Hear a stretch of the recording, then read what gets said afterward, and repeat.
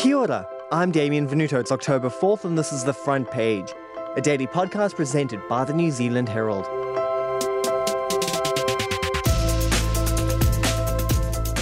Nearly 600,000 rental properties across New Zealand are home to 1.3 million tenants. The relationship between those renters and landlords hangs in the balance this election.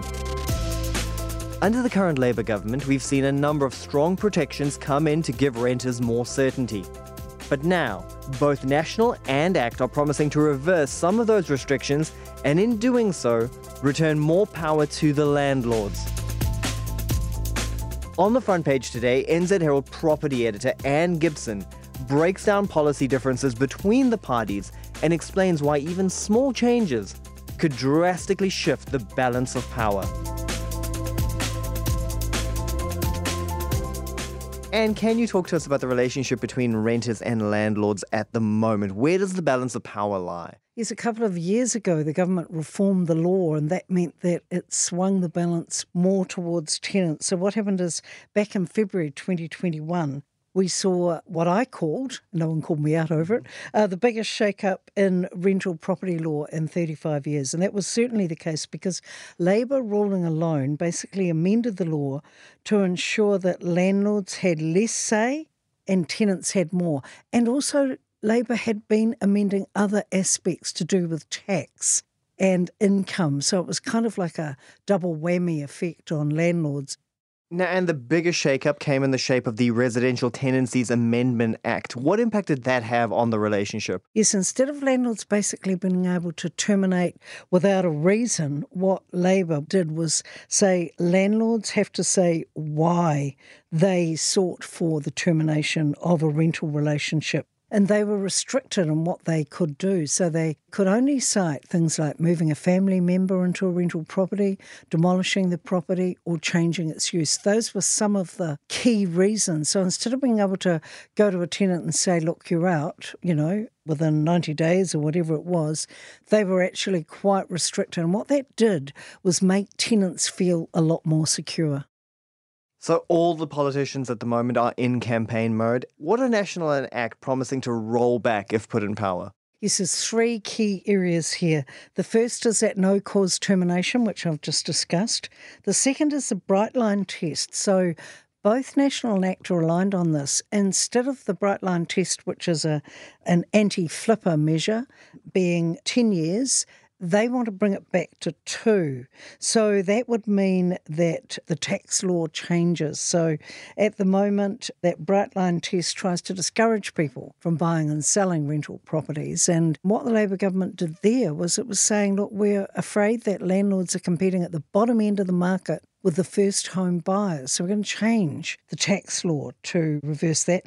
The third area that's talked about changing is another tax aspect, and it's reversing ring fencing. So this is being able to offset rental property losses against your wage and salary. So landlords lost that and they squealed very loudly about that. They said, look, being able to offset losses is a normal part of a business. You can usually claim deductions for that. But the government said no. So all those three things could change if there's a National ACT coalition. What groups working with homeless people have told me is that one thing you could do to try and get those people into the rental market is bring back the ability for landlords to give 90 days notice to terminate a tenancy. If you want to kick someone out of their home, you should have a reason and you should be able to explain that quite clearly. The fact that National has come in and said we should be able to kick people out without any reason instead of perhaps suggesting some extra reasons that they might want to add suggests to me that they're more interested in people being able to keep a profit than keeping people in homes.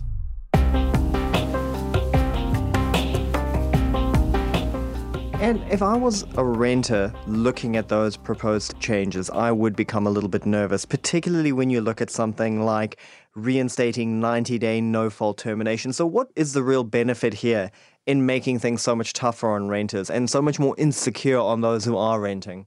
Yes, the fear here is that tenants would be less secure in their properties, and some have complained that when they improve a place, like do some painting or plant a garden, that they're then asked to leave, and it seems unfair. But on the other hand, landlords objected to using the freer right to terminate, and said that hardly ever happened anyway. Plus, landlords say that accessing the law is difficult and slow, and the tenancy tribunal, it takes a while to get in there, then it takes a while to get the ruling. So you can see it from both sides, can't you? It certainly seems that the landlords on one side want greater flexibility, whereas the renters on the other side just want security, want to know that they can stay in the homes where they currently are. Yes, that's part of it. That's a big part of it. But of course, I get it from both sides. So I hear of tenants who feel more empowered and act in a way that is negative towards landlords. And I also hear of landlords who act in a way that they shouldn't with tenants. And we see that quite regularly in the tenancy tribunal decisions. I mean, there's about a dozen of them every day. On the other side of the political divide, we do have the Greens and Te Pāti Māori fighting for renters. So how do they think the law should change? They would be far more in favour of tenants, and their policies include things like rent controls, so being capped at an increase of only 3% per annum, regardless of where you are in New Zealand, and also a landlord register, so they want all the names listed. They want a rental warrant of fitness. I had a niece who was at medical school in Dunedin, and she told me once that it was better to put the vegetables in the fridge at night rather than on the bench, because if you left them on the bench, they froze. So my fear about a rental warrant of fitness is, would that mean that, say, most of the rental stock for students in Dunedin would not be fit for purpose? And of course, people should not be living in houses that are not fit for purpose. But on the other hand, if you make these policy changes, they can have such a detrimental effect on the market. You know, I don't know, 15,000 students need to live in Dunedin, and many of them need to live in rental properties.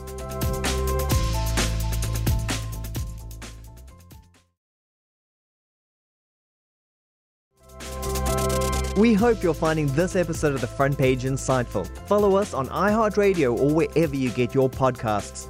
And for more premium coverage from our top writers, head to nzherald.co.nz/premium to subscribe. And we've spoken in the past about the impact of families being forced to move and move around. Can you talk a little bit about what impact that has on a family when they have to move house to a different part of town, to a different region, or just because they've been evicted from their rental? Yes, this particularly affects that lower socioeconomic area. And the problem is, if you're having to move GPs, schools, if you're having to leave the community that you're embedded in, it has really negative social consequences. So this is one area of the power balance where there's a big determiner here to try and keep people in a more stable rental situation. Their home, their family, where they're based, that is where the heart is. And, you know, it's not in families' interests to be moving around necessarily in a very insecure rental situation. And in the current rental market in a place like Auckland, you don't necessarily want to be without a rental because of how difficult it can be to find a new place to stay. Yes, and I see that on social media too, and I'm sure you do. People who've just arrived in a suburb looking for a place, they've got a family, they might have a pet, a dog or a cat, finding it really tough to get a property, and, you know, my heart goes out to them. And you see a lot of people in my community, which is on the North Shore, you know, rallying around to try and help them get accommodation and settle in. And often too, it's people who've been given notice and have to leave and are really concerned about just what we've talked about, keeping the children at school or being able to keep a dog still. I can't help but look at the local New Zealand system and contrast it to what you might see in developed countries in Europe. So why are Aotearoa's rental protections so loose compared to those that we see internationally in places like the Netherlands or Germany? I know. I've got a friend in Germany who's been in his one house for about 30 years now, and I've visited him there in Osnabrück in the north part of Germany. And, you know, they've got purpose-built apartments too there, and they've got a long history of renting. We just don't seem to have that history here, and we don't have that history of getting the power balance right between the tenants and the landlords. We've been funded by the Health Research Council to find out how we can improve housing to improve health, to stop those 40,000 children going into hospital each year and to stop all the ACC bills. These are minimums or basic requirements for housing in New Zealand. Absolutely basic. If we were in Germany, they would probably laugh at us.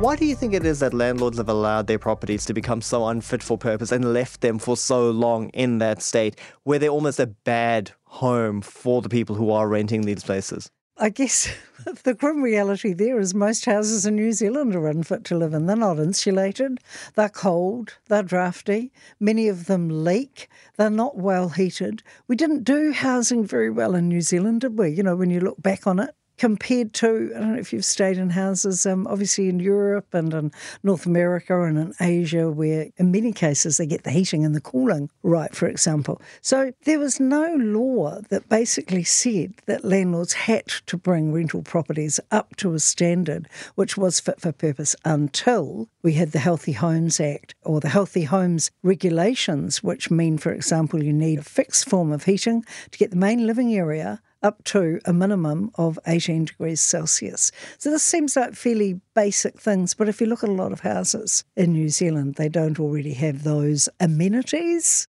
So sometimes a nudge of legislation can help push things in the right direction. Absolutely. Healthy Homes, what that was about was the rate of asthmatic, rheumatic fever and other illnesses amongst children who were living in rental properties that were unfit for purpose. I mean, I hate to say this, but 60,000 state houses for a start off. You look at those things. Now, they were labelled killer boxes. That's the little 3-bedroom weatherboard state house that we were so proud of for so many years. In fact, living in one of those places meant they were so cold in the winter and hot in the summer. They were really not fit for purpose. And it is to Kāinga Ora's great pride at the moment that we've got that huge upgrade of the state house stock going on. Biggest landlord in New Zealand, the government, via Kāinga Ora Homes and Communities. And, you know, they're doing their utmost at the moment to build more intensely on sites, which is quite controversial in established neighbourhoods, but also to build places that are really warm and dry and sunny and fit for purpose and that can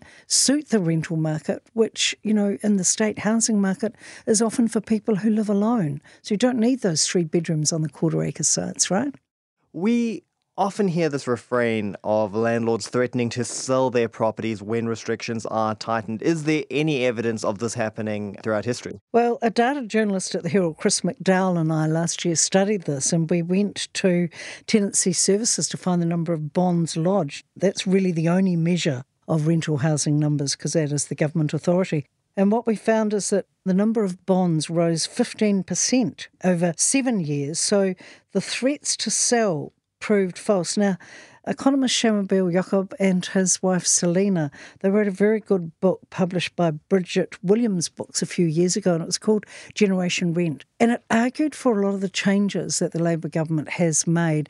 And what Shamabeel said as well was, look, it's a myth. The landlords don't necessarily sell when the law changes. But it is a frightening prospect, isn't it? Because we know that we need housing choice and we know that not everyone can afford their own house or apartment or whatever it is. And so, you know, we don't want to move the levers too much in one direction or the other because it could affect the supply. While for my parents and their parents it was absolutely possible to get into housing and have that Kiwi dream, it's simply not possible anymore. It's not enough to be educated. It's not enough to have a job. You must have a rich parent. You must have somebody who's going to give you a hand. Otherwise, it just doesn't work.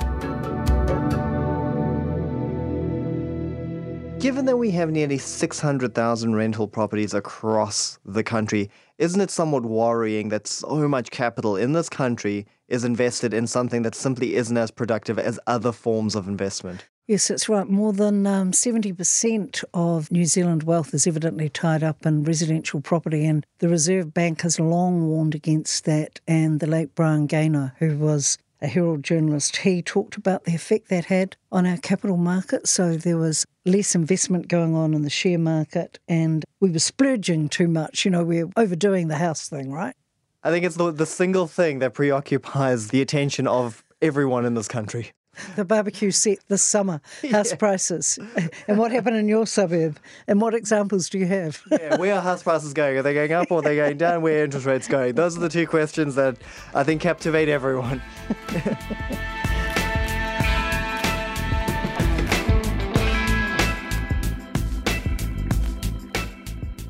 And 2 years ago, you declared that we had the biggest shake-up in the rental sector in 35 years. Where do you think the dust will settle if National and ACT now take over? Yes, well, it's a bit of an insurance policy rushing the story in advance, because if they do signal their intention to go ahead and they are in coalition, this could swing the balance back towards landlords away from tenants. That could be the way that things go, and it wouldn't take much to do that. This is the signal that the parties have given. This is the intention, and, well, wait and see. Zan, there's a lot at stake over here. We're talking about 1.3 million people that could be affected by a change in government. So anyone who does care needs to get out there and vote, right? Absolutely. Get out there and exercise your democratic right. Thanks for joining us, Anne.